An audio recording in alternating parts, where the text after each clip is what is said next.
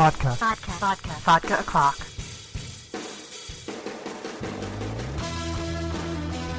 Hey everyone, it's Amber Love of Vodka O'Clock podcast from AmberUnmasked.com. Don't forget you can sponsor the show and the website through Patreon. You just go to patreon.com/AmberUnmasked. It's that easy. You can pledge as little as $1 per creation, which means $1 per week, like a Vodka O'Clock episode, or if I do some really extensive in-depth blog thing. But it'd never be more than twice a week. So today, my guest is here, and we might get explicit. I don't know. We might get spoilery. I don't know. That's up to him. So I'm okay being explicit and spoilery, but I'll let that be the guest's choice. So I'm with Eric Palicki today. Eric, welcome. Hi. How are you? Great. How are you? I'm doing really well. So we needed to get caught up for a really, really long time. And finally got 5 whole minutes to see each other. Oh, convention life. I don't know how many consecutive New York Comic Cons where we were both there on the floor at the same time and did not run into each other. I know. It had to be several years in a row because I haven't missed one yet. I only missed the first one, so I've been to every one since the second. Yeah, me too. I missed like the whatever the very first one was. I heard was really different. So year 2 on, I've been there.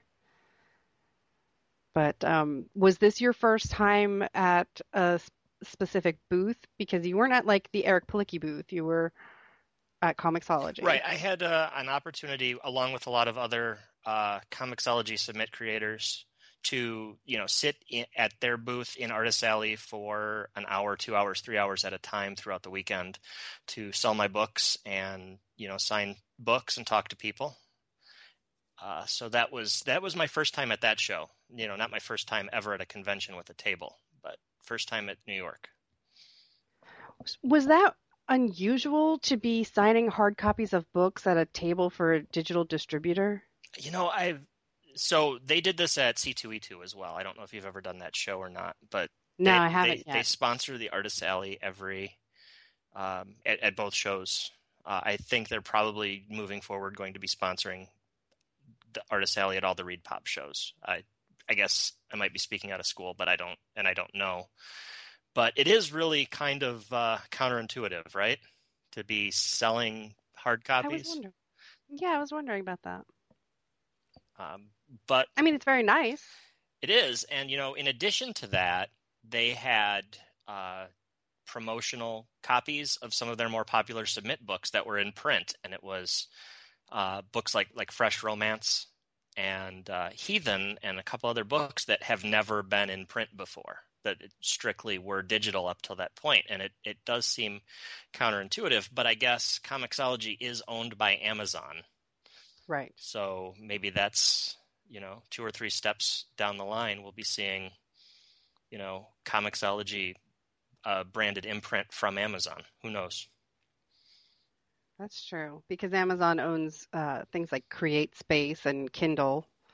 So they're kind of, I think, used to the transition.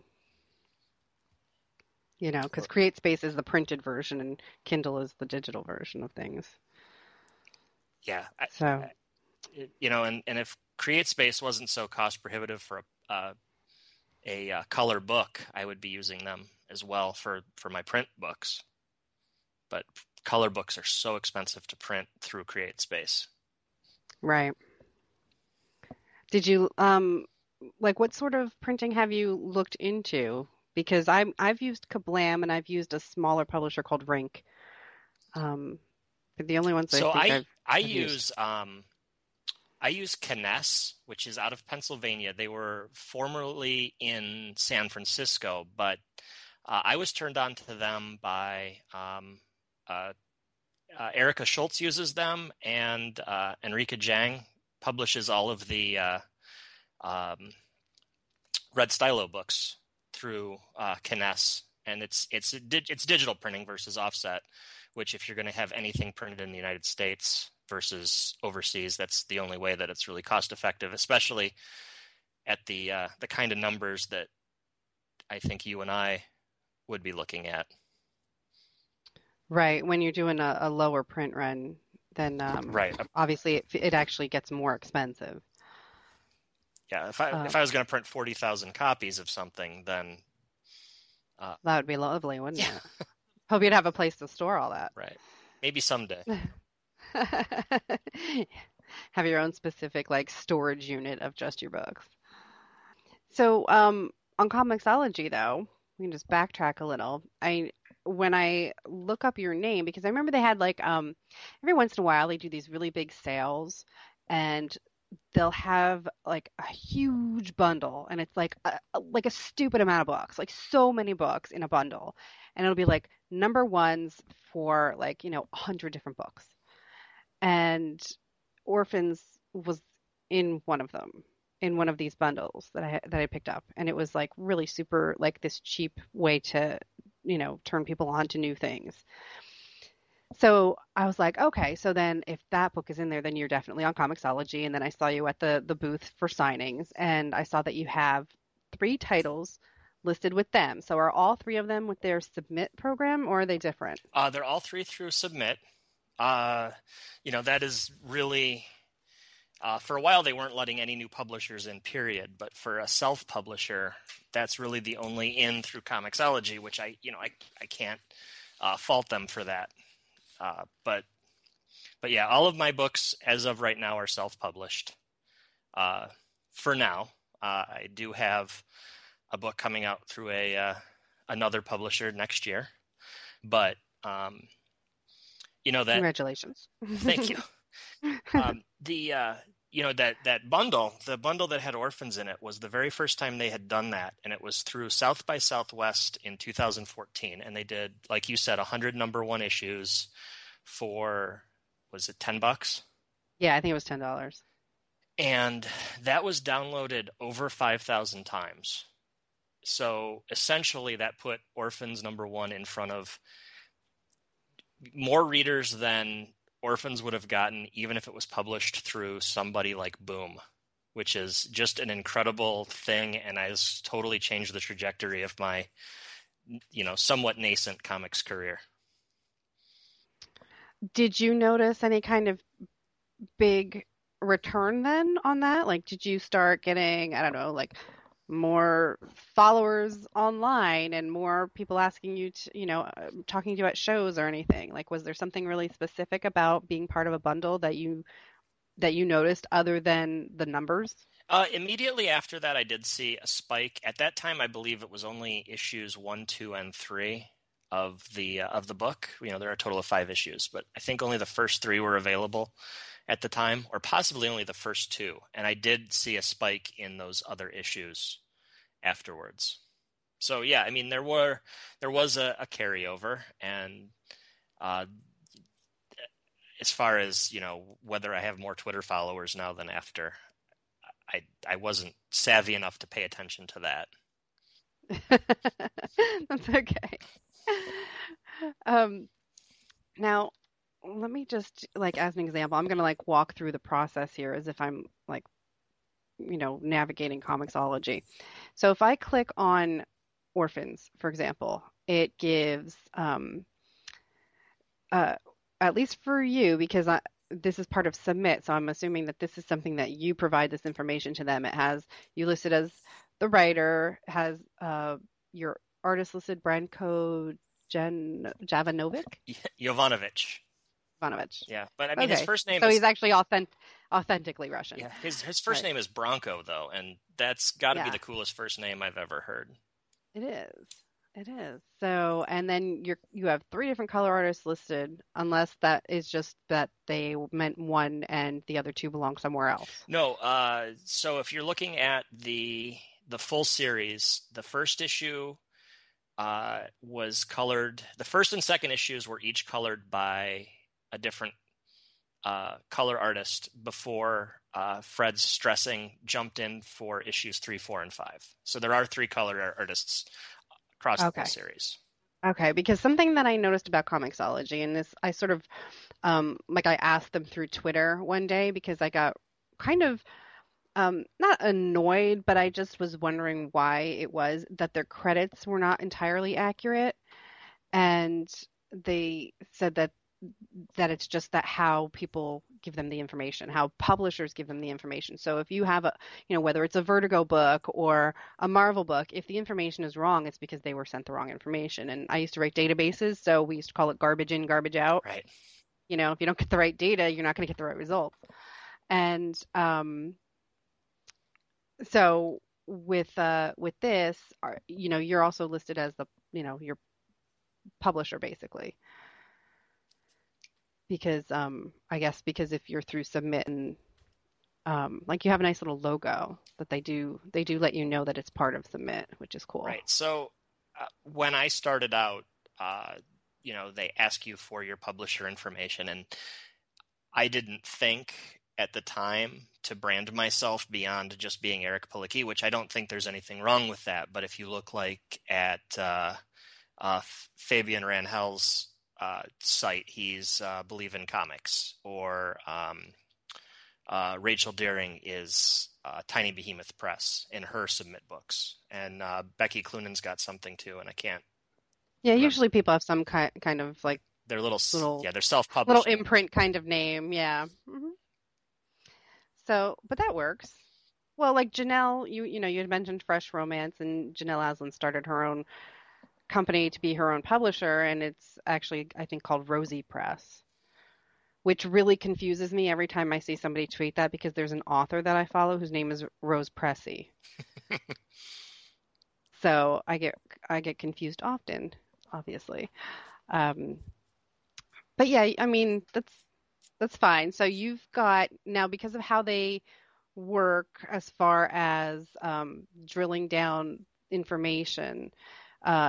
If I type in your name, it asks me if I want to click on you as the publisher or you as the creator. And I'm assuming that when your new project comes out by somebody else, it'll be just as easy for me to search and find your name and find that new thing listed. I would hope. I would hope so too. Or to just follow me on Twitter, because you know that for the first 6 months that the book's available, I will tweet about it like a maniac. Absolutely. I hope you have like a lot of control over that, because no matter who the publisher is, they obviously have different there's going to be DC, Marvel, and Image, where they have their own like gigantic press lists and send out information, and Archie does too. So if it's anyone who's not one of those four, you have to make sure that you're still sending out your own press announcements and press copies. That's okay. I am used to getting my own press releases not read, so it'll be okay to send out press releases on behalf of someone else and not have them read. Oh, come on. No, I'm just kidding. I have. I look forward to that part of it. I look forward to the making the rounds as promoting it. And somebody had a really great phrase for it, and I can't remember what it is, but the whole cycle of, you promote a book when it's in previews, and then you promote a book when it's actually available, or and the whole merry-go-round of trying to drum up sales. You basically, in the comics industry, you have to drum up interest in the book twice. Once when it's being solicited, and once when it's actually available to buy. Yeah, because basically if the pre-orders aren't done, which is 3 months ahead of time, then you can be really screwed. Like there's a chance that people will jump on when a book comes out, because more people will have seen it and more people will start talking about it, which is great. Like, every new comic book day, there are certain hashtags you can follow, like just, NCBD, and people will talk about New Comic Book Day on Wednesdays, or Wednesday Comics, or something like that. So Wednesdays are obviously a big time on Twitter, and it seems like people are generally talking about a top 3 list of books. Like they're not talking about a whole lot of different things on Wednesdays. They'll be from all over the place. All different kinds of people will end up somehow keyed and honed into the same titles. And they could be really indie titles. What the heck came out last week? Monstrous was one. And so every week there's usually something that's kind of trendy. Yeah, I don't know. We're getting to the point where it's tough to call Image indie anymore, and It's true. I don't mean that as a bad thing, but No, but that's true. But it's still creator owned. correct, right? So I think that's why they get the distinction. And yet Dynamite doesn't really do much creator-owned stuff, and they're still considered indie. So can you give us any information? Can you tell me anything about your new project since it's pre-order time? Well, yeah, it's as far as I know.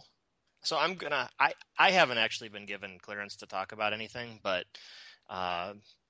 they haven't given that to me, so it's easier to ask forgiveness than permission. It's a book. It's called Fake Empire. It's going to be a graphic novel published through Darby Pop Publishing. Oh, okay. Cool. And so they are now partnered with Magnetic Press.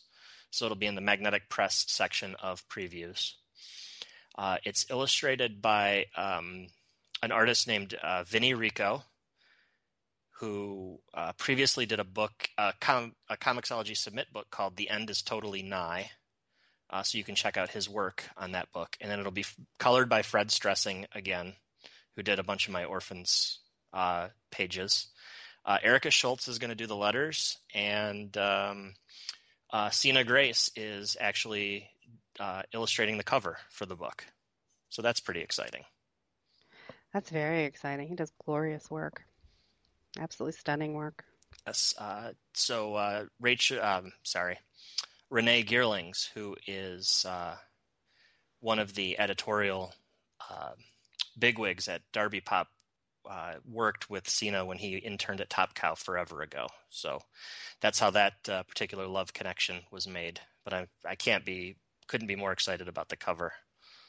Oh, cool. Well, yeah, I mean, I had heard the news that Darby Pop, which had been partnered with IDW, that they were going to be having a change. I didn't know when that change was taking place, so I guess it's this month, or because New York was a couple months ago, but so I guess it's fairly recent that they're under a new partnership. But they seem like really cool people, and they do some interesting books. I've read Doberman, which cracked me up. So great. Yeah. So yeah, they're books that I've read so far. They do share a sense of humor, which mine is. My book is not going to be quite that lighthearted in tone. The forward pitch for my book is "Who Killed the Tooth Fairy," which is 5 words. So. Sounds creepy. But it is. It's literally that. It's about the notion that fairy kind, and I've kind of positioned it as a sequel to A Midsummer Night's Dream. So characters like Titania and Oberon have speaking parts. That the fairy kingdom doesn't actually. There's not an actual physical place that's the fairy kingdom, and so fairies live side by side with humans in secret.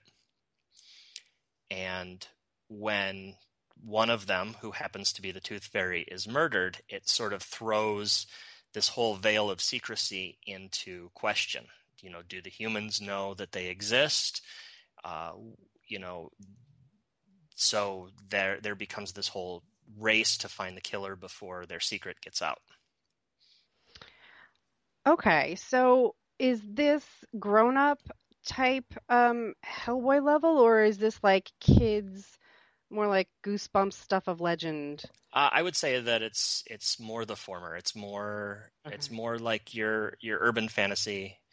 Hellboy is a good touchstone. I just because of the fairy element of it, I am reluctant to compare it to Fables, but Okay.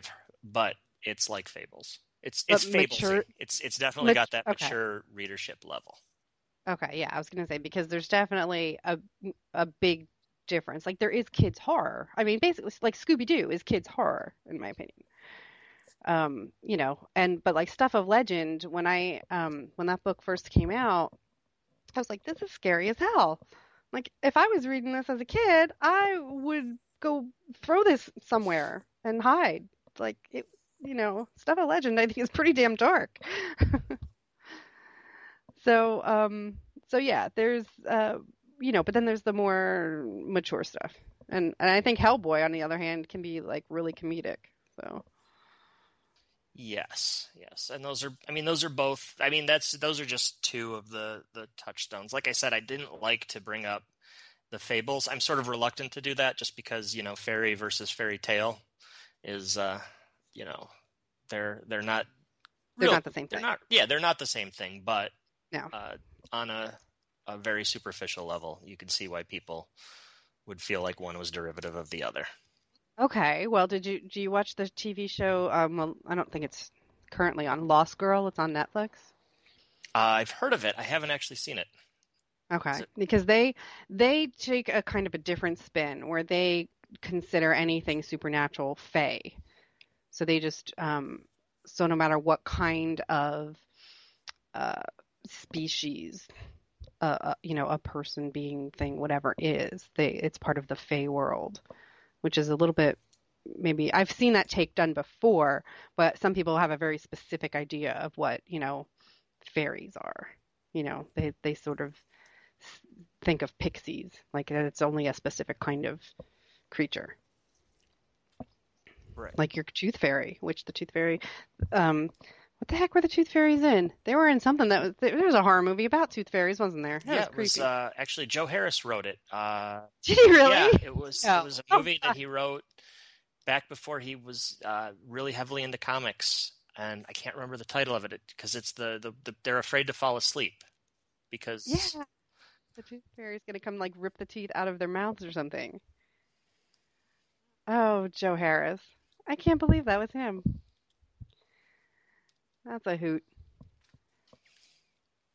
So did you grow up with storytelling parents, or is this like something that just became you? Like you just became the storyteller writer? That is a really good question, and I sometimes wonder where it came from.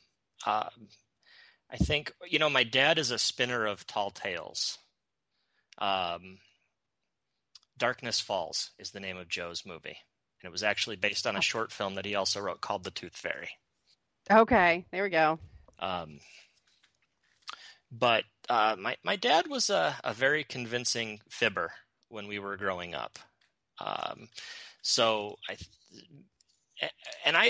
am not. My sister is an actress, and she's good at it. But people like to joke that I left all of my acting talent in the womb for her, because I am not a convincing actor at all. Are you twins? No. Oh, okay. No, we're about 4.5 years apart. But so then we can all dream that someday you'll write something that she'll be in. That's the goal. Because that would be really awesome for all of us. That would be, and we've actually talked about writing something together. We've actually gone as far as to write a comic script together. So, that's always something that's on the table for the future when she's not quite so busy. It's really exciting though to see her very busy. Yes. It's cool because after so many, that industry, and there are so many fits and starts in how, that industry works, where you are on top of the world 1 minute, and then you're cast as Wonder Woman, and then the pilot is filmed and it's shot down, and then you don't work for a year, and then you get the agents, and I'm mostly editorializing her career because she's had lots of roles in the meantime. All of my friends talk about how great John Wick was. That's the thing. Like, I didn't know that was her. I was enamored by that movie. It was like one of the best movies ever. And I had no idea that was her. It's like, damn, you just changed somebody's hair color and I fall for the disguise. I'm like, I fall for the Clark Kent look. That's me. And I don't even know that she expected it to be the hit that it was, but it was just, it was exactly the movie it set out to be. They made exactly the movie they wanted it to be, and I think that that's really the best, the best barometer of success that you can have is were you successful in bringing your vision to life? And that movie is just, I think, a perfect example of that, because it's not for everyone, but I think there are a lot of people who don't like action movies that really loved that movie just because it was so damn well It was made. amazing. Yeah, it was just amazing. I mean, it was beautifully shot. Absolutely, like amazing. Like the action in it was everything had a purpose. It, which is different than a lot of the movies that are out there that are just kind of like boring. Like the Man of Steel fight scene that everybody complains about. Well, they complain about it for a reason. You know, the John Wick scenes were just so stunning. So is that the kind of stuff that you like, though? Do you like action things? Because I always kind of think of you more with a darker side. Yeah, a I don't little know bit. why you'd say that. No, I am a big fan of redemption stories, and I'm a sucker for heroes. I need someone to root for.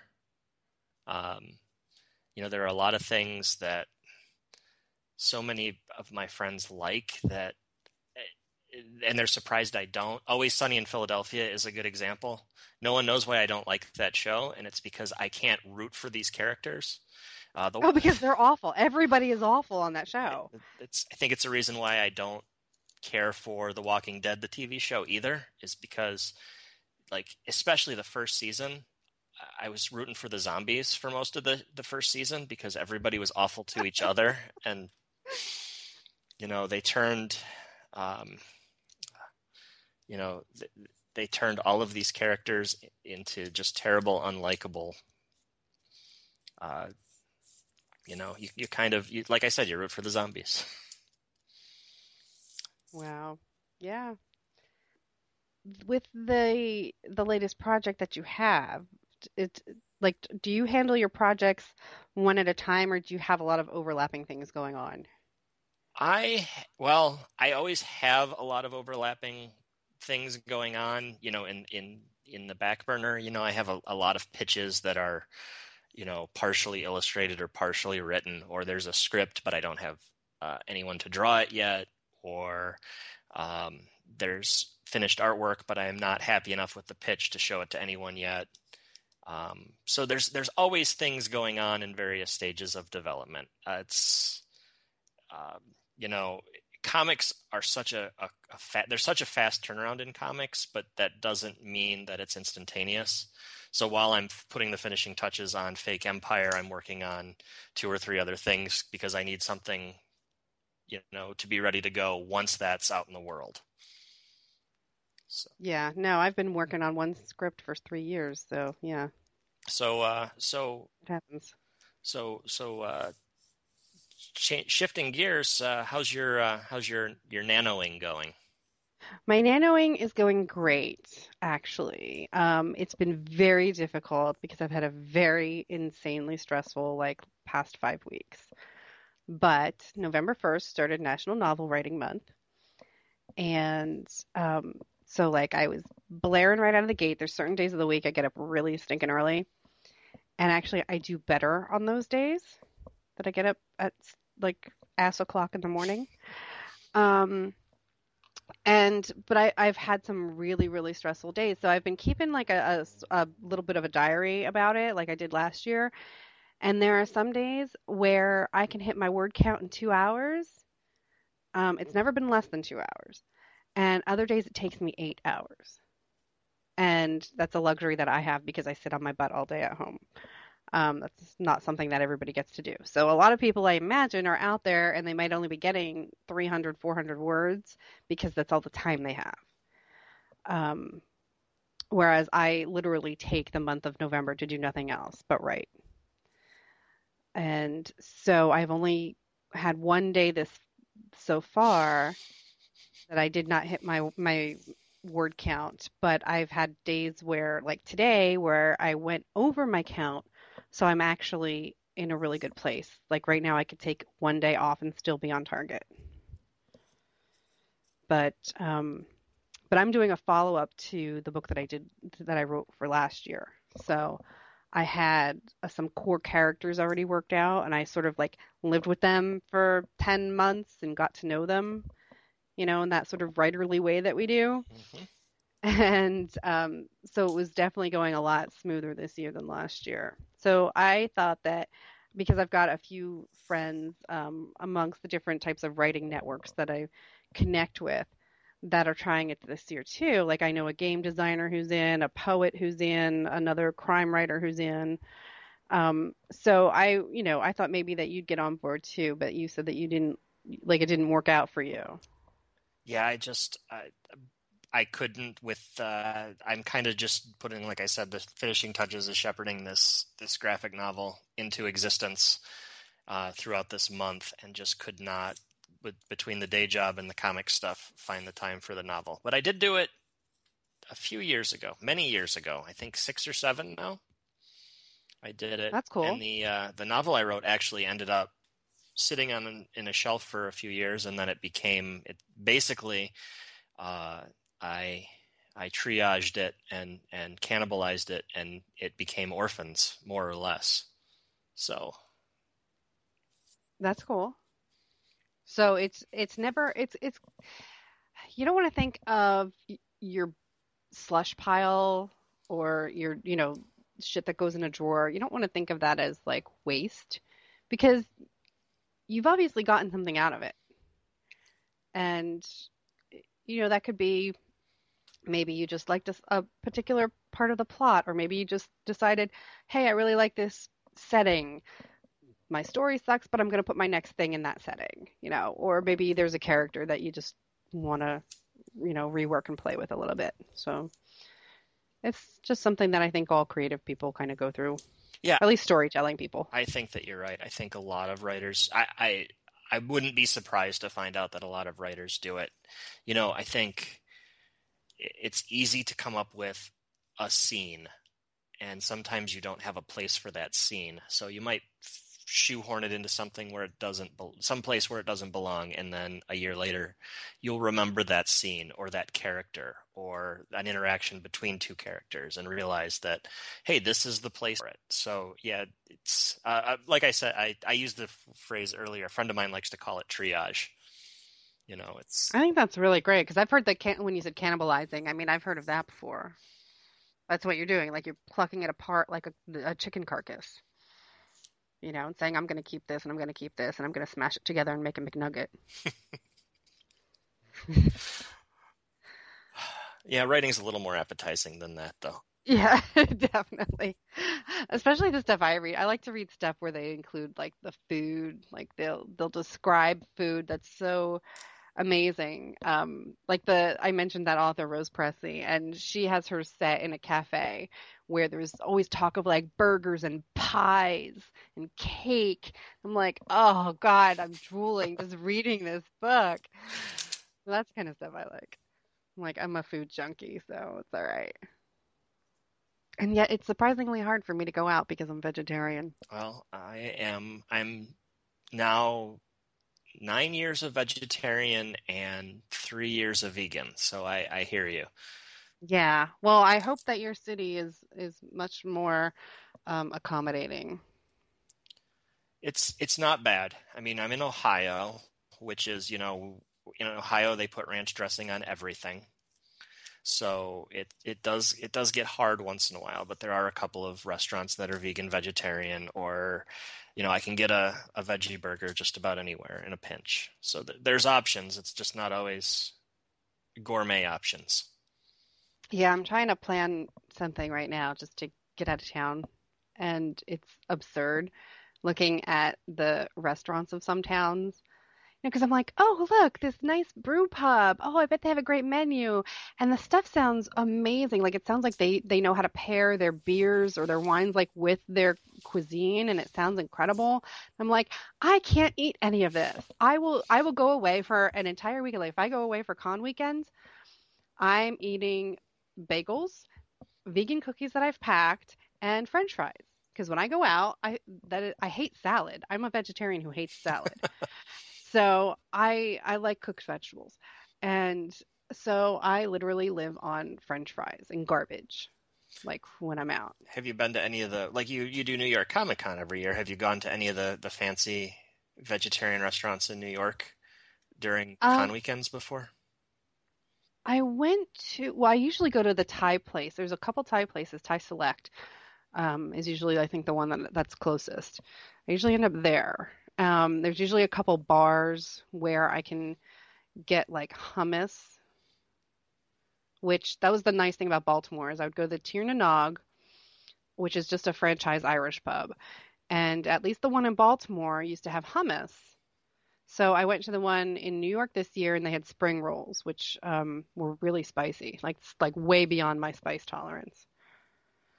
So I was like, okay, well, at least they had one thing on the menu, but it was one thing I didn't have a great time eating. Then there was one time in New York, I went to some smoothie juicing kind of place. So obviously everything in it was vegan, but I don't even, it was like, what the hell was it called? Like Banana Joe's or something, or papayas or something. I don't know. But I'm like, it's October. It wasn't in a smoothie kind of mood. Plus, there's not a lot that's like convenient to the Javits Center. That's true. That's true. There's a little, so there's a fancy vegan restaurant in New York called Blossom. That's like a fancy sit down restaurant Nice. with cloth napkins and everything. But and someone will come and correct me, I'm sure, if I'm wrong. But there's also, they have just a little place, like a little walk-in cafe called Blossom du Jour, where you can get like wraps, pre-made wraps and salads and things, like both hot and cold. So you don't have to just eat it's not just salads, Amber. So, Nice. Yeah, I don't mind lettuce and tomato and stuff on my sandwiches, but yeah, I mean, for some reason, when it's just stuck in a bowl, I just don't find that appealing. Although I have to say, after a con weekend like New York Comic Con, I crave the hell out of vegetables. I get home and I'm like, Mom, make up the kale. Like she knows to have it ready for me the day I come home. There's going to be kale in the skillet. yeah, that's just your body rebelling against all the French fries you would eat in the. It is. It's disgusting. It's like, okay, time for a cleanse. Yeah, see, for me at con weekends, it's not so much that, it's definitely the volume of alcohol I consume during a given weekend. Yeah, I ignore vegan rules when it comes to booze most of the time. I'm happy to say congratulations to Guinness. Yeah, I'm pretty excited. I haven't had one in 7 years, so. But I pretty much ignore that. But that, I mean, I drink cocktails like that have like vodka and juice. I mean, I don't know, like I don't know why they need to refine anything. I had remembered when I first was talking to somebody about he had a small winery, and he was telling me about I asked him what the finding process was. I was like, I'm really confused. Why have I seen certain wines? Because I don't drink wine, so I don't really know anything about it. I'm like, why are some wines labeled vegetarians? Like, it's freaking wine. And he's like, oh, it's called the finding process, where they actually filter stuff through animal parts. I'm like, that's vile. I'm like, this is not on the label. Like, people don't know these things unless you tell them. Like, the FDA allows us to call things like natural flavors. Like, tell me what your natural flavors are. Well, I mean, that's the whole thing with Guinness, right? Is that they used a weird derivative from a fish bladder because Yeah. it attaches to the stray yeast and then falls to the bottom so they can filter it out. And that's disgusting. Like, Yeah. who figured out that worked? Some enterprising guy in Ireland figured out that if you add isinglass from a fish's bladder to beer, you can get the yeast out. I don't know. I just assume that everything in food happened by accident.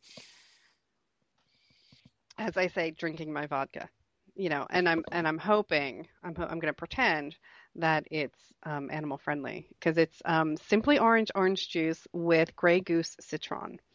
So, and I don't get paid to say that, but it's delicious. That is a fancy screwdriver that you're enjoying. It is. That was my Nano reward for last week. I'm into giving myself rewards because it's the only way I get shit done. So I will place something like chocolate right on my desk that I cannot touch until I'm like, meeting my goal or something like that. Because I require that. See, I am impressed with that because I would use it. I would bargain with the chocolate. You'd be like, okay, if I've eaten half now, then I'll start. Exactly. Or you know what? I didn't reach my goal, but I'm 80% of the way there, so I'm going to eat 80% of the chocolate bar. I do. Yeah, last year I bought myself flowers. After I met a goal, I was like, screw this. I met a goal. I'm going to buy myself flowers. It was like, a $9 bouquet at the supermarket. I didn't care. But, it's other people, and I made a list.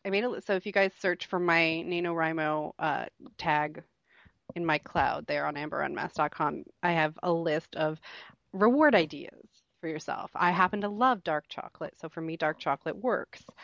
Other people don't. Vodka also works. If you have better means than I have, then, hey, get yourself a new desk chair. Like my desk chair, I sit in this thing every day, and it literally is like a painful torture device from the Middle Ages. But, that's what I got. And I'm very lucky that my cat likes to sit with me most of the time. So she'll usually spend, if not all of the hours, she'll at least spend a couple hours hanging out with me, and she just curls up in a ball and just, I credit her with everything. I'm jealous. I have two. Well, I have three cats. Our female cat stays in the bedroom because she doesn't get along with the male cats. But the male cats, I have to bribe them with chicken or treats to keep them off of my lap or off of the keyboard when I'm writing. Yeah, Keiko had her bowl of chicken was down on the floor next to the desk today. She got some rotisserie chicken because she eats better than most humans. But yeah, no, ours are separated. The demon cat is downstairs. He's a boy, and he's young and just evil. He's so cute. I mean, he's like Lucifer. Like Lucifer, it was probably a really cute kid. So I have no doubt that, that this cat is pure evil. Is he evil to the humans or just to Keiko? Everything. Yeah, doesn't matter. Stuff. Just stuff. He'll just he'll just jump on something and knock it over. He's just that kind of, like, I don't know, brazen, I'm a cat, fuck you, this is in my way, I'm going to knock it over. So, what's that, a candle? Thwap. What's that, a water bottle? Thwap. A friend of mine went to a cat shelter where they had 400 cats, and she lives out in Seattle, but loves animals like we do. And they don't call the cats that are poorly behaved. They call them overconfident. So brazen is also a good phrase for that. So that's our male cats are not bad cats. They're overconfident, and they need to get off the fucking counter. Yeah, he can be really fun. Like I have a Buggy. My cat is a very old female cat. She's so old and just tolerant. But she doesn't like, obviously, when another cat comes in her face. That's a no-no. So for the whole time I've had her, I have a cat stroller, which is it's for any pet, but it basically looks like a baby stroller with a screen around it so that you can zip them in. And like people have bunnies or little tiny dogs or whatever. So it's perfect for her because she's a small cat. She's like 5 pounds. So I've always taken her in this buggy, and we go to the comic book store, and we go to Petco. And I used to live in different neighborhoods where there were sidewalks. I could actually take her for a walk.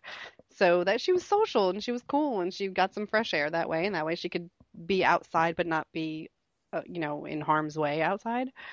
So because we've lived out in the country, and we've had outdoor cats before and lost a couple to the ground, to the, cars going by. Mm-hmm. So Keiko is a, spoiled indoor cat. And Now the demon cat downstairs loves her buggy. He took complete full possession of her little buggy. And he's too like skittish and crazy and wild to go outside with it, but he gets pushed around the house because it's big enough. He gets pushed around the house in the buggy and gets to be walked that way, and he loves it. And he sleeps in it. Like he'll jump in that, and that's where he'll sleep. But he's just this large, just very large ginger. Well, there's the problem right there. Oh, I know, right? Those evil gingers. Exactly. Soulless gingers. You know, no redhead is ever going to buy one of my comics ever. But adorable, like adorable to look at, as redheads usually are. So, but you know, that's the thing. So it's just the two of them at the moment, and they hate each other. So I've had more that actually got along better. I don't know what at what point it qualifies as crazy cat lady. So you have a ways to go. Two cats is still you're still well within your limit. Well, the most we had was 5, but that was a lot. There were 4 inside and 1 outside at a particular time. Well, I mean, pushing them around in a buggy is a concern. I mean, that is definitely a warning sign. It is, right? You know. I mean, we don't have matching outfits or anything, sort of exactly, but I did make her some superhero capes. So, you know, and I cosplay. So, well, yeah, that's a completely different. I mean, that's it's not like I would leave it on her, right? Yeah, I wouldn't really like leave it on her. Like I would put it on, take the picture, get it off. You know, I'm not gonna. I didn't put her on that and then like hang out dressed up in the same outfit together or matching, whatever. Like she was never Lockheed to my kitty or something. I did dress her up as Rocket Raccoon though, which was pretty awesome. That's pretty great. Did you go as Star-Lord? No, that'd be awesome though. I would love to do the like Gamora, but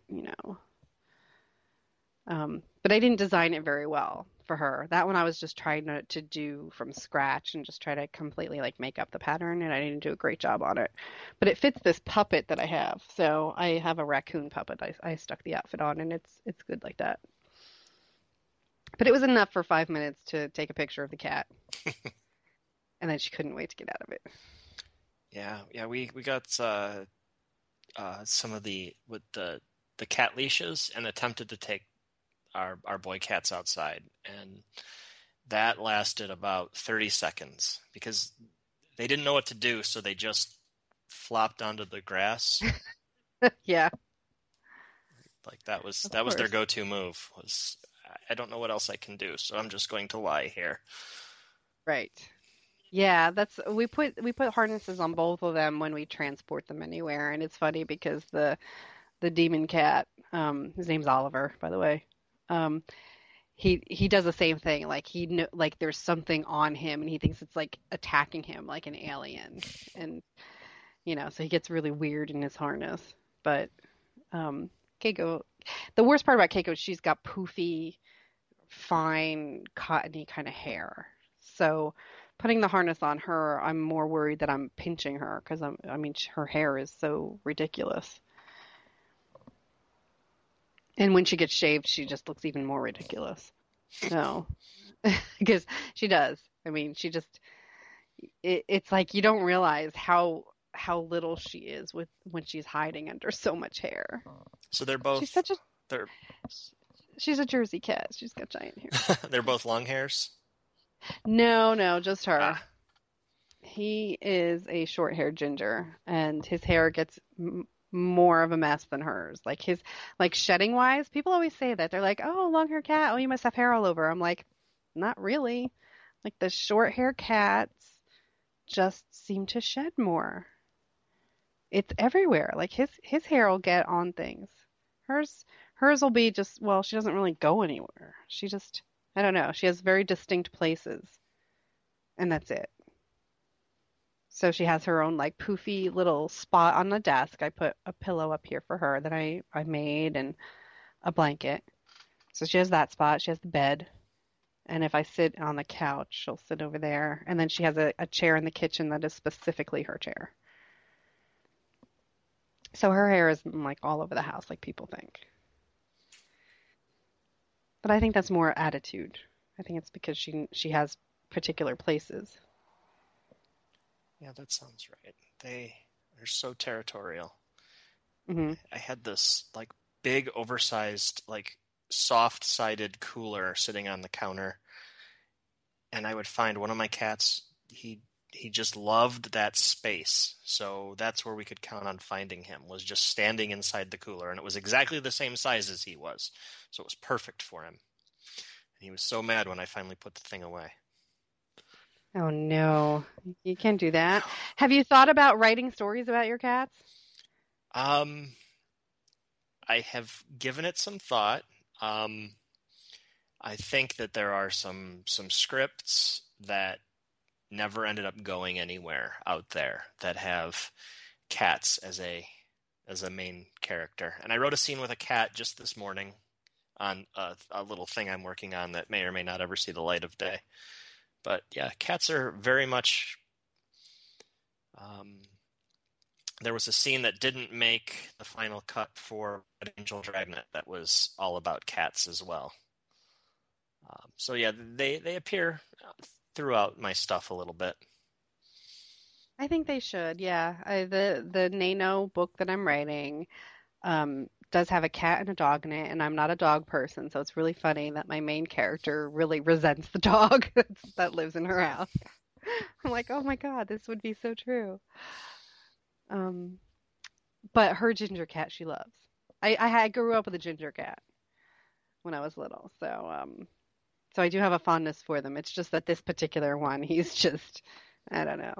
He's I guess because I had been adopting old cats for so long that a young cat came into the house and I just didn't know what to do. I'm like, I'm not used to seeing this. I'm not used to seeing this bizarre, like the running is funny. Like they just suddenly like have to burst and like do laps. They get the zoomies. The zoomies, and it's hilarious. Usually like right after they come out of the litter box, and they do these laps because they're so happy they pooped. But it's the jumping up and like trying to knock over my flat screen. Like just, no. I've changed from mostly like burning candles. I try to keep an eye on. I do have like real candles in certain places, but I have a lot of battery fake candles because I'm like you just never know if that idiot's gonna jump somewhere. He hasn't knocked over any vodka yet, thank God. Yeah, that is we've had a couple of consecutive mornings now where the trash can has been dumped over, which I guess is on me. I should have just taken the trash out last night or the night before. Oh, like the kitchen stuff Yeah. where they going after bones and stuff? Yeah. Which is so, I mean, I guess we had some vegan replacement sausage a couple of nights ago, and apparently it smells enough like the real thing that they went after the wrapper. I guess it just hasn't happened before because nobody wants to eat, kale clippings or whatever we normally throw away. Yeah, Keiko loves the tofuti cream cheese. Oh, right? They go nuts. I open up one of those little plastic tubs and they go crazy. Yeah, she loves that stuff. But it's interesting because one of my favorite comics right now is Hero Cats, and that's from Action Lab Entertainment. And so it's great. I interviewed Marcus Williams, the artist from there, and I finally got to meet the writer at New York Comic Con. So it was like this great opportunity where I got to meet some of the people behind one of my favorite books, and it happens to be about cats. And they ended up recruiting like people from other Action Lab books to sketch cats because that side of their table was so popular that people kept coming up wanting commission sketches of cats. And, it's one of those things where the book has so many different kinds of cats that, I mean, I'm like, oh, I want a picture of Belle because Belle looks just like my cat Keiko, So they were getting a lot of those requests, and Marcus was like inundated. So Kyle, who's the writer and who, he actually can draw really well. And he's like, "Oh, I'm a terrible artist." And it's like, "Oh, shut up, you are not." So he was sketching a little bit, and then all of a sudden they had like three people from other books Oh. come over on that side of the table, all drawing cats. Like, man, sorry, but we creative types, we like cats. So I hadn't previously been familiar with that book, and I was just going through, racking my brain, trying to figure out, like, okay, I had just heard about this book. Where did I heard about it? And I realized now that last week I listened to the episode of Vodka O'Clock that replayed their the Action Lab panel. Oh, okay. Yeah, they were a great panel. They have a gigantic catalog of books, like unbelievable amount of books. Yeah, it seems like it's just growing exponentially. Like I had It is. no Well, idea. yeah, I think in that panel, I don't know if it was if I caught it because I was trying to change my batteries really fast, so I missed like the first 3 minutes. But they said that they grew like, I don't know, something like 800%. Like it was an absurd amount in 5 years how much they've grown. It was something that nobody else would ever imagine that they grew that much. I mean, because they started off with like 2 books. And So, and but Hero Cats is amazing. without trying to sound crass, and I hope that I don't come across, what like really impresses me about their catalog is that it doesn't seem like they are just trying to be an IP farm for, things that they can sell to Movie companies. to Hollywood. Yeah, no. In fact, it's the opposite. They've gotten some kind of partnership deal with some horror movie company I never heard of. So, like they do Puppet Master, that was the only one I had ever heard of. So they actually are doing like 12 comic books for whatever this horror movie company is. Right. So it's sort of the other way around. That's right. I did remember because I talked about that at the very tail end of the panel. Yeah. But I like their more like all ages kids kind of stuff. I love that stuff, like Planet Gigantic and Hero Cats and like Molly Danger. So those books are all really fun. And Nutmeg is one of their newer ones. And Awake is brand new. So Awake is cool because it's got like a sci-fi thing to it. So if you like Planet Gigantic, like Planet Gigantic is obviously like off in space. These two brothers, a brother and sister, that are actually like androids sent to collect data on different planets. It's a lot of fun. So I don't know. Would you ever dive into the all ages categories of writing things? I would love to. I just need to. So one of my big things about about my own body of work is that is trying to find that voice, trying to figure out like what my niche in the medium and the industry is. Orphans is very much a science fiction book with sort of a superhero, it's not a superhero book, but it's got that superhero pedigree, kind of like most of the Marvel books of the last 10 years have been that don't have Spider-Man in them. It's very much, Captain America, the Winter Soldier type of a story. But everything that I've done since has kind of edged towards, that horror urban fantasy bent. And I don't know if that's a milieu I want to stay in, or if I'm hurting my chances at developing a steady readership if I spread my wings and try other things. I don't know how familiar you are with Jimmy Robinson, who did Bomb Queen forever. Oh, right, yeah. But in the last few years, has done these really great books. He did one that is definitely geared towards a younger audience called Five Weapons, which is a book that I absolutely adore. But as a guy who's primarily known for Bomb Queen, Right, which is salacious. Right. And I mean, there's definitely with intent, he wasn't just Oh, trying to do absolutely. Yeah, it's TNA book. yeah, no, But, it's very self-aware. it's very hard to expand your audience so completely in a different direction after you've become primarily known as the guy who does Bomb Queen. And then he did another an Image miniseries called The Empty that just finished up. I think 2 or 3 weeks ago, the final issue came out, which is a science fiction story that's very much. It reminds me of like The Neverending Story or The Wizard of Oz. Cool stuff, yeah. And it's just this beautiful book, and it's definitely intended for a broader audience. So but he had trouble finding it. So I always worry about that. Like if I do too many books in one, genre, am I going to be screwed when it comes time to try something else?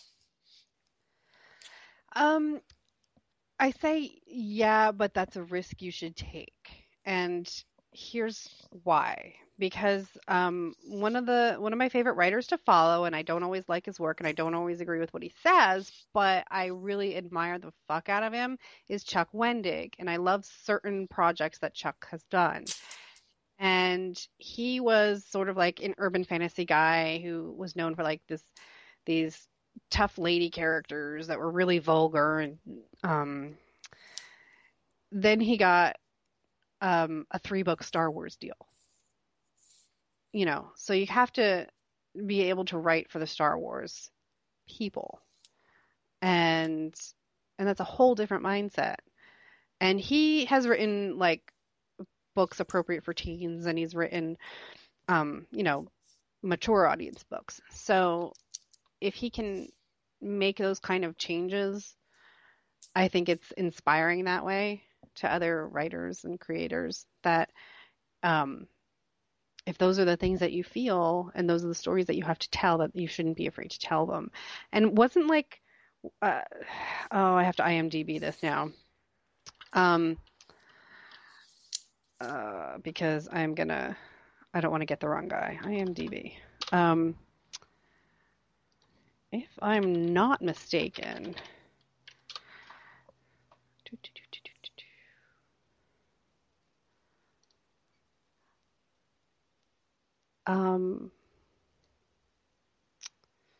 Peter Jackson, who we all know from Lord of the Rings, did a whole bunch of other weird shit. Oh yeah, he did. I forgot about that.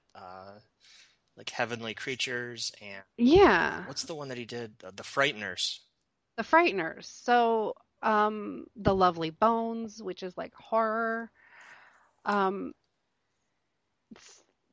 So it's just, I figure, I mean, if directors can do that and make that jump and do it successfully, then, there's no reason that other people can't. All right, then. So my next thing is going to be a kid's book, and that's what I say. It's all your fault. Yeah, that's what I say, and you can blame me for that. But I think certain risks are worth it. That's fair. That's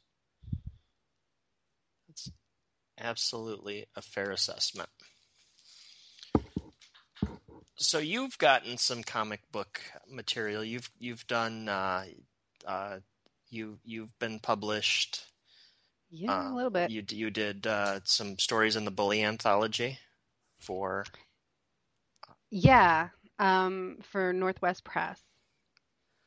So, which was amazing. That project took so long to come out. But I have to say, like, the team that put that together, because it was like a whole team working hard on that. They got some of the most amazing people, like Mark Guggenheim, who like is the showrunner of Arrow. It's like, yeah, he writes comics all the time, but it's one of those things where I'm like, I was trying to brag to my brother, who I knew was an Arrow fan, because I'm pretty sure the cat Oliver was named after him. So I was trying to brag to my family, like, look, I'm in this book. My name is next. It's like down 10 from this guy. And they like are oblivious. Like that meant nothing to my family. Like nothing. I'm like, oh, all right. And then I have non-comic related. I was in the Protectors anthology, which is a wonderful charity project, but it's a big, huge anthology of short stories. And my name is like 10 down from Harlan Ellison. I'm like, Mom, look. That's Like, there's my name. It's in a book. that was so when I was in college, I thought I was going to be a short story writer. And so naturally, Harlan Ellison is one of my big heroes. And I had read this story about how he loved just the chocolate Necco wafers. So I was going to meet him at a library signing in Cleveland, Ohio. And I bought him a package of these, the all chocolate Necco wafers, which were apparently really hard to find, the packages that only have the chocolate ones.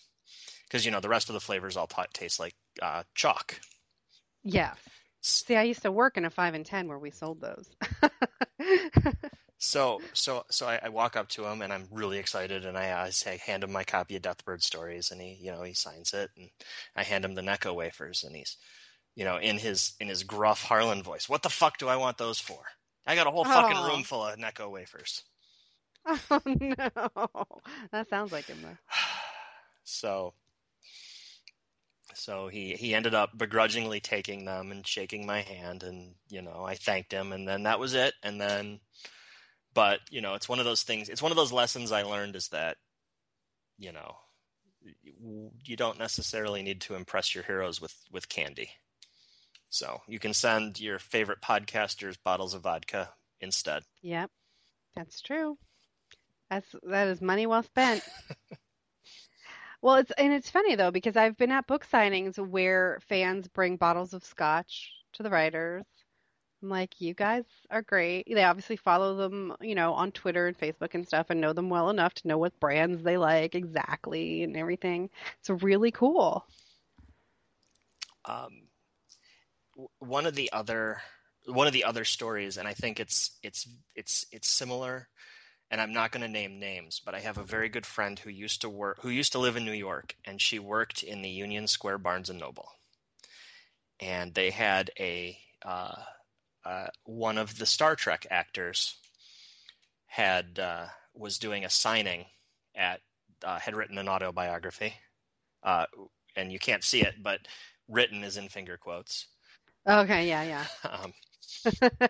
I want to know how to be a ghostwriter, by the way. That probably really great money. Yeah, I've heard it is.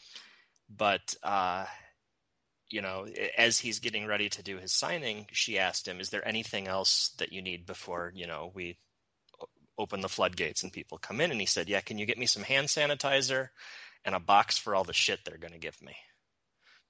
So that's my so I don't give people stuff the only thing that I will give to people I meet, and I've gotten to meet so many of my heroes thanks to the nature of comics and the convention circuit. But the only thing I'll give anybody anymore is my books, and I always ask, is it okay if I give you one of my books? And that's cool.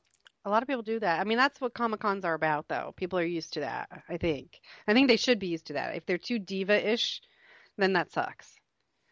But I think that's a cool thing. I mean, in fact, it was awesome. I was at Boston Con one year, and I was at Jenny Wood's table, and I feel terrible. I don't know his name, but Gail Simone's husband came up to Jenny and wanted to meet her and said, "Hey, Gail sent me over, and she wanted to, if she could have a copy of your book." And she was just like floored. She's like, "Yeah, of course," and signed it. And he paid for it, and it's not like he expected anything. And she sat there and actually like read it at the con and was tweeting about it before the show was over. It's like it was just remarkable. It's like that is the kind of like mentorship that I wish just permeated through comics. I mean, there's a lot of it if you find the right people and if you, I guess, have exactly the right kind of book. But I think it's amazing when that happens. But I don't know. Yeah, if somebody knows enough to figure out what kind of vodka I like and brings it to something, that I'm okay with that. Well, yeah, it's hard to turn down vodka. I think that... You know, I've done the opposite. I've actually like treated people who come to my signings. I buy cupcakes and I'll like sit there and give people cupcakes. Oh, that's like who is it? I bribe people. That's what I'm basically doing, is bribing them. Please buy my book. And you know what? That's awesome. Somebody told me not to do candy at my tables. I haven't actually tried it yet because people just stop by long enough to steal your candy, and so you're out the cost of the candy. But yeah, that's what I've heard too. Yeah. But a signing is different. A signing is supposed to be focused on you. That's true. So I've only done 2, other than like joint things with a bunch of other people, like the comic shop when we do like superhero weekend and free comic book day. That's, there'll be like 6 of us there at once. But I've only done 2 things where it was like my shtick. Well, no, in fact, I've only done 1 where it was just me, and the second one it was like me and Eric Grissom and Phil Sloan, which was cool because I love them so much. Yeah, I haven't done any that it was just me. I've done a couple where it was me and 1 or 2 other creators, but never anything that's solo me. But that's to be expected. I mean, I don't have, because my books are primarily distributed either through Kickstarter or Comixology, I don't expect stores to stock my books yet. Right. And that's normal. I mean, yeah, I bring my own stock and stuff. It's more like, hey, can I be in your store? And they're happy to have you there. Sometimes you get lucky. Like, it depends on how successful your book is or whatever. But, like some stores will be the ones to actually buy the cake for you or whatever. I'm not there yet. I shelled out for my cupcakes.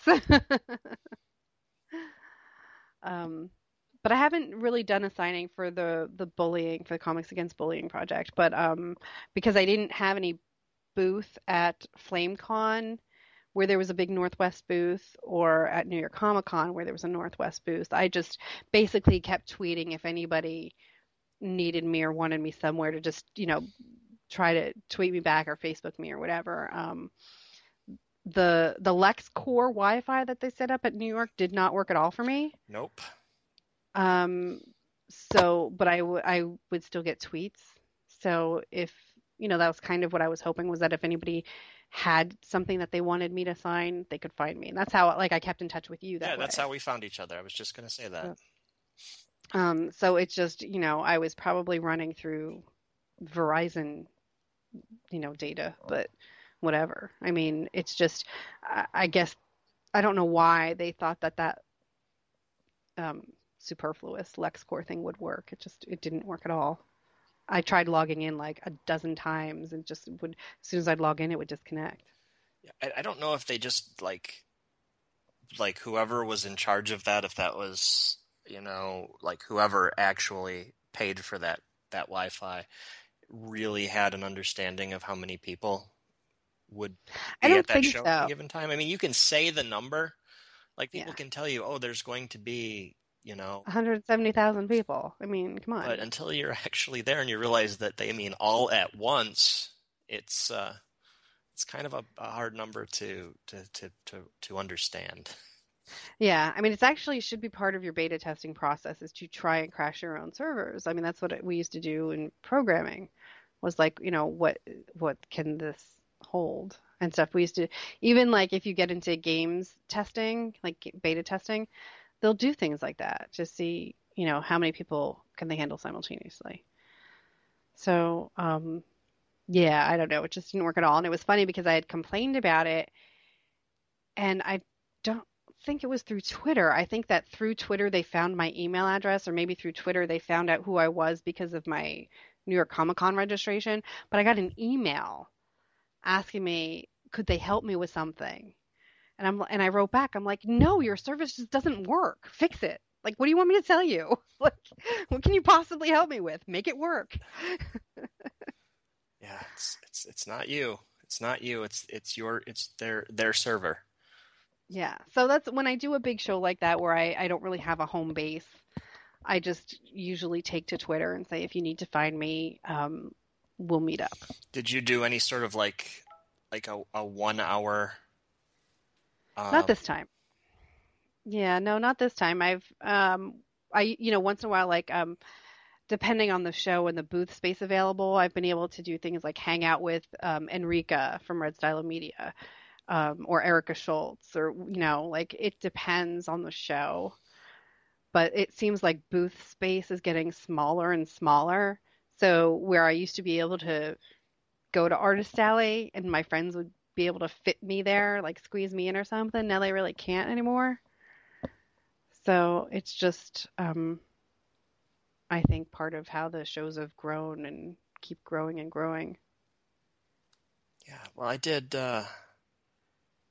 special edition and it was a bust, and so I didn't do New York Comic Con, and everybody was telling me about how, from a sales perspective, the Artist Alley was like a fish in a barrel.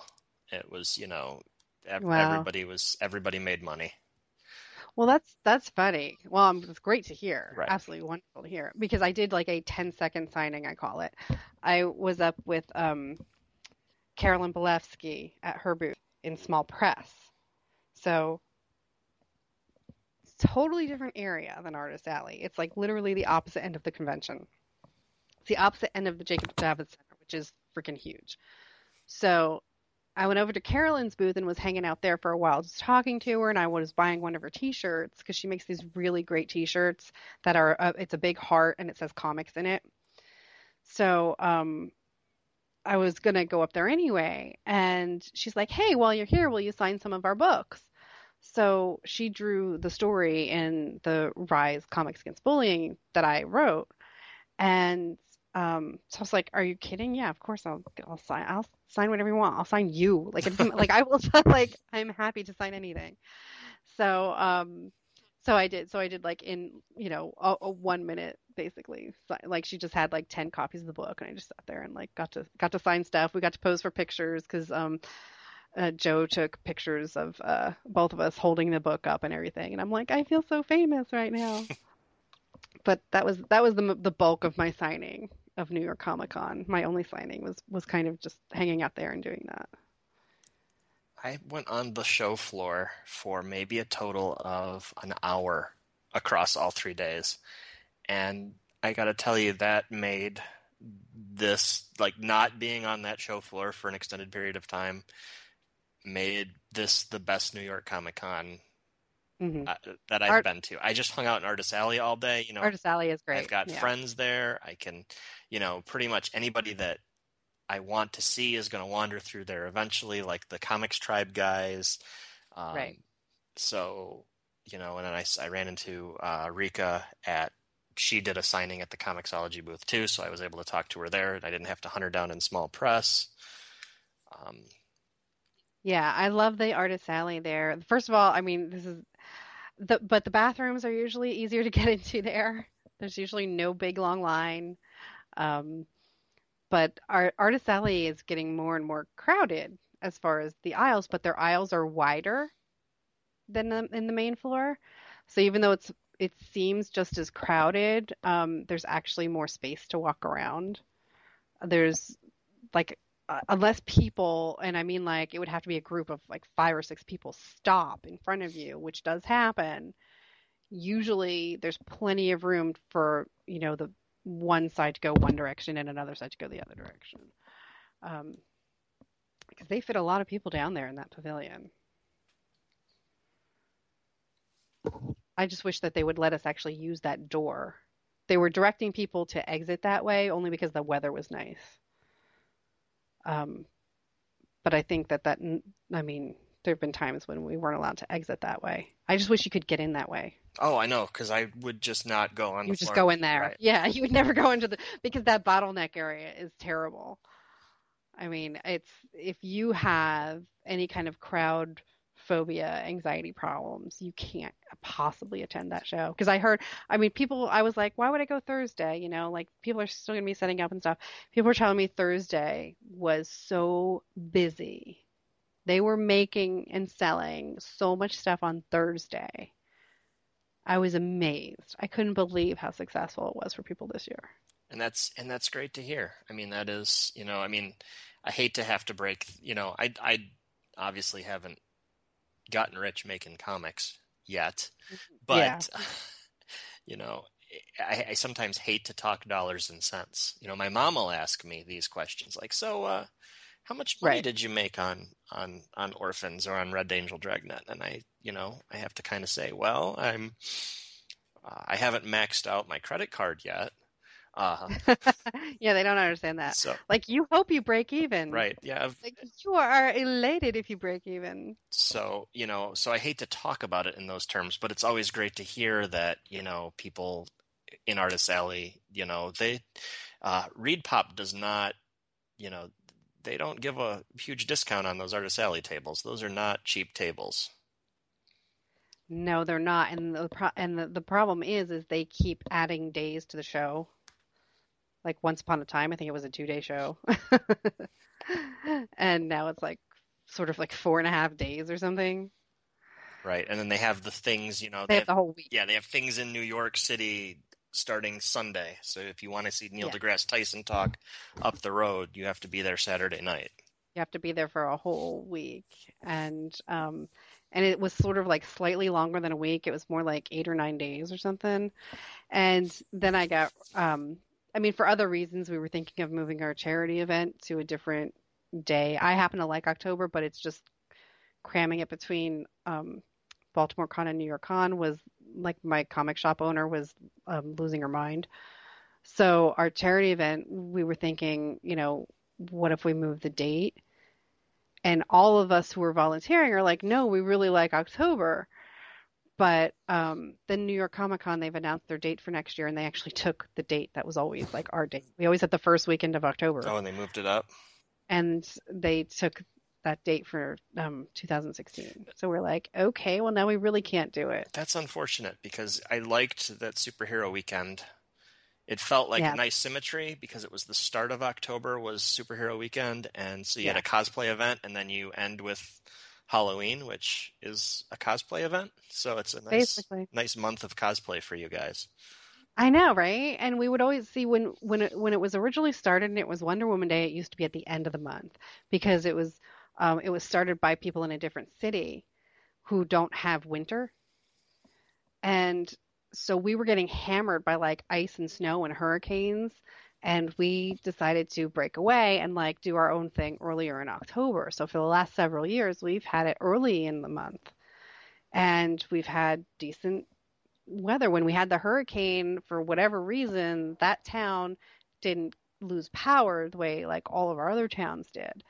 So it was, it was weird. We were like, we kept telling people, we're like, come to the comic shop, you can come here and be warm and charge your phones, whatever you need to do. And, and by the way, we're doing this charity thing. So October was great for a costuming event because people are usually working on their costumes. They're trying to get them done for New York. They're trying to get them done for Halloween. It's after Dragon Con.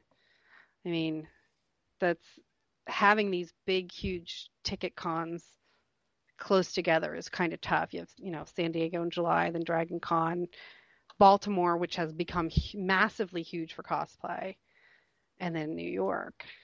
So it's a lot. It's a lot to fit in there. But, we do well. We raise a few $1,000s every year. So whenever we have it, as long as we raise the money, that's the key thing. Yeah, I'm going to have to that's another reason why I need to do an all ages book is so that I can include it in your auctions and your giveaways. Yeah, that'd be great. I always feel the writers, when I talk to writers, they're like, it's so tough because it's primarily about the sketches that get auctioned. I'm like, we do these big like raffle baskets. I contacted a whole bunch of nerdy musicians this year. So we had like Unwoman and Paul and Storm, who are hilarious. Marion Call and the Double Clicks. Like we had some really great musicians give us stuff this year for raffles. So it was awesome. That is, Paul and Storm. I haven't heard about them in a long time. They are. Oh, and Kirby Crackle. I can't forget them. Gosh. Yeah, like I mean, such a it's just like this great bunch of nerds that we have. Everybody does a different thing, whether it's music or comics or fantasy novels. It's like it's so cool. So you got it. Yeah. So you get your all ages stuff done. It doesn't have to be all ages. It just has to like not be pornographic. Right. No. Or ultra violent. Yeah.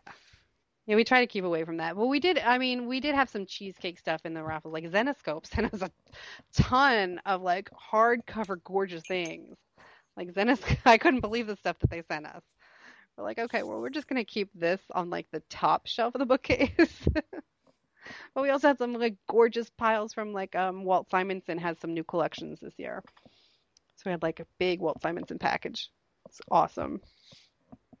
I thought you said you were keeping it all ages, and now you're talking about Walt Simonson's big package.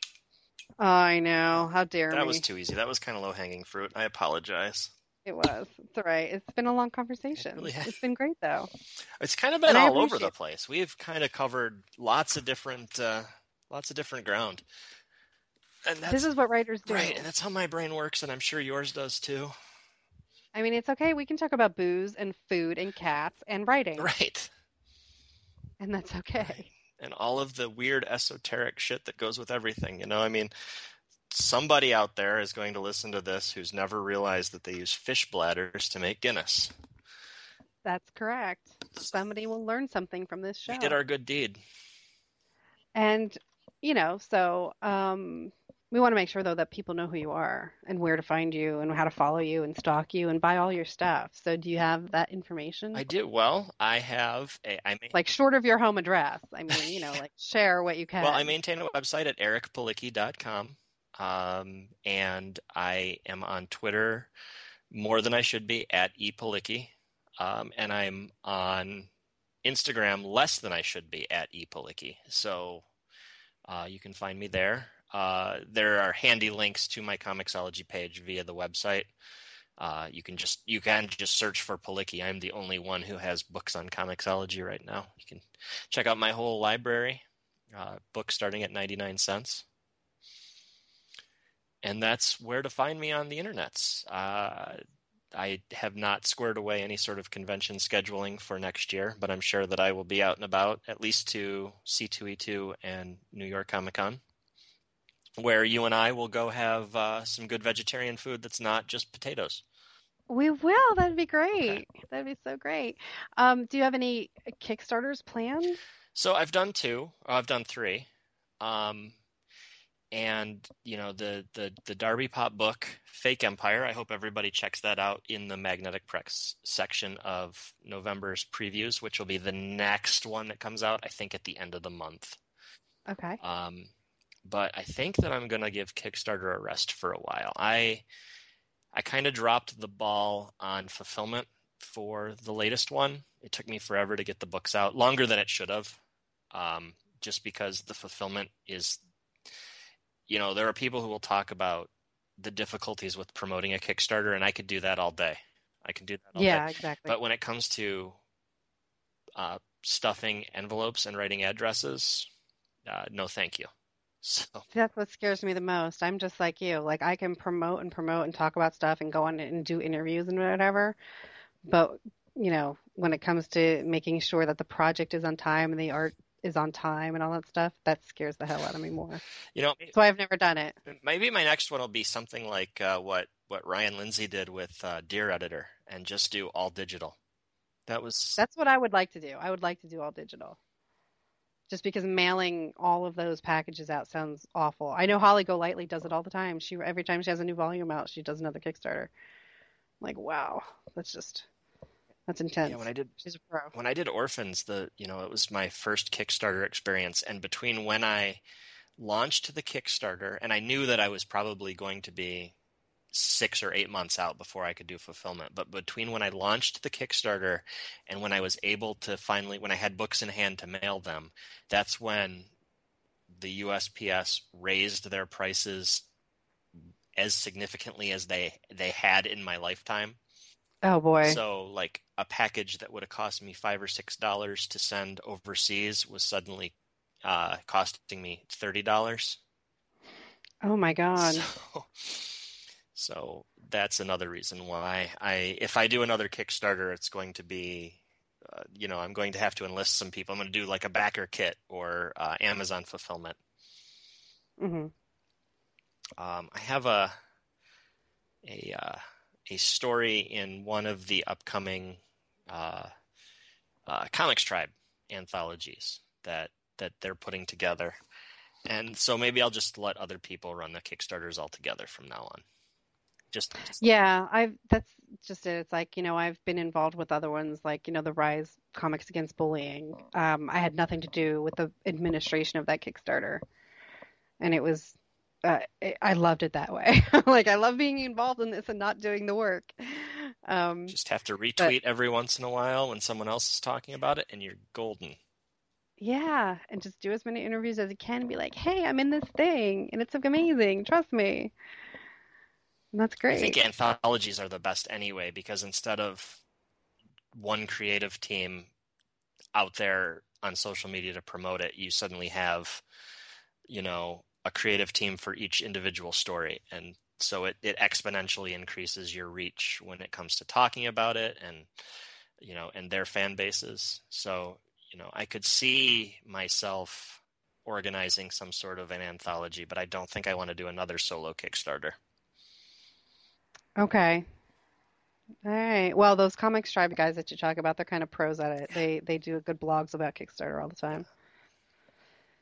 All right, Eric. Well, I'll let you go because this has been fun and I could just keep talking, but I don't know, I don't know how much more listeners want to hear about our cats. But you can follow us on Twitter and we'll talk about them all night long. Yes, I'll send you pictures. I will tweet you pictures in the morning. Okay, that's fantastic. I tweet pictures of my cat almost every day. She's now because I joined Instagram too, and so I mainly joined Instagram for cat pictures, like because I just need that brain relief during the day, and like my Twitter is a lot of like social news and anger and stuff. And so Instagram is like my cat feed. So yeah, I'm on there. Every network that I'm on them, I have a different name. So whatever. I was trying to find you on Skype before you finally sent over your username, and I did all kinds of searches, and there are a lot of Amber Loves that use Skype. I'm not surprised. Yeah. I didn't think you were the one in Russia, but you never know. No. I might occasionally break out into like an Eastern European accent of non-distinct origin. That just happens, especially when I'm drinking. But yeah, no, that's why like on Twitter it's Elizabeth Amber, and on Instagram it's Amber Unmasked, I think. On Pinterest, I think it's like the Amber Love, maybe. Like every single thing, it's a different thing. It's tough. But, that's why as soon as a new network crops up now, I have to try and like quickly secure a name. Right. I found out there's another Eric Palicki out in the world, so I've already made plans to kill him. Oh, goodness. No. Yeah, no. What you do is just kill other people and then frame him for the crime. Oh, that works. I just want to make sure as long as he doesn't, when the next, Book of Faces shows up, that he doesn't take, he doesn't take the name before I can get to it.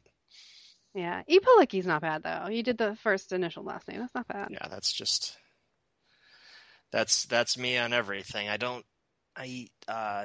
used to try to come up with clever nicknames, and then back in the day of the Warren Ellis Forum and his other message boards, he always insisted that everybody use on the real name, on the real names, and then that just kind of stuck. Yeah, and it was because of his policy that I embraced that, because I used to always use like a gaming alias or something. And I was like, you know what? I absolutely adore and respect this policy that he has. He's like, they're your words. You need to stick your name on them. I'm like, yeah, awesome. Rock on. And that was it. I was like, all right, we're using names now. Exactly. No more video game characters. Exactly. All right. Right. Well, if you guys forgot, you can follow me at Elizabeth Amber on Twitter and go to patreon.com/AmberUnmasked. And the show notes will be at amberunmasked.com. And keep your eye out then for Eric Palicki's next body of work. And he will be, of course, announcing that all over Twitter and reminding you. So it's called Fake Empire. You should follow Darby Pop as well. And, make sure that you check out all of their other titles. So thanks, Eric. Thanks for all your time. I'm so glad we finally got a chance to do this. Likewise. Thanks so much for having me on. And I'm glad that we finally made it work. Awesome. All right, you guys. Take care. Cheers.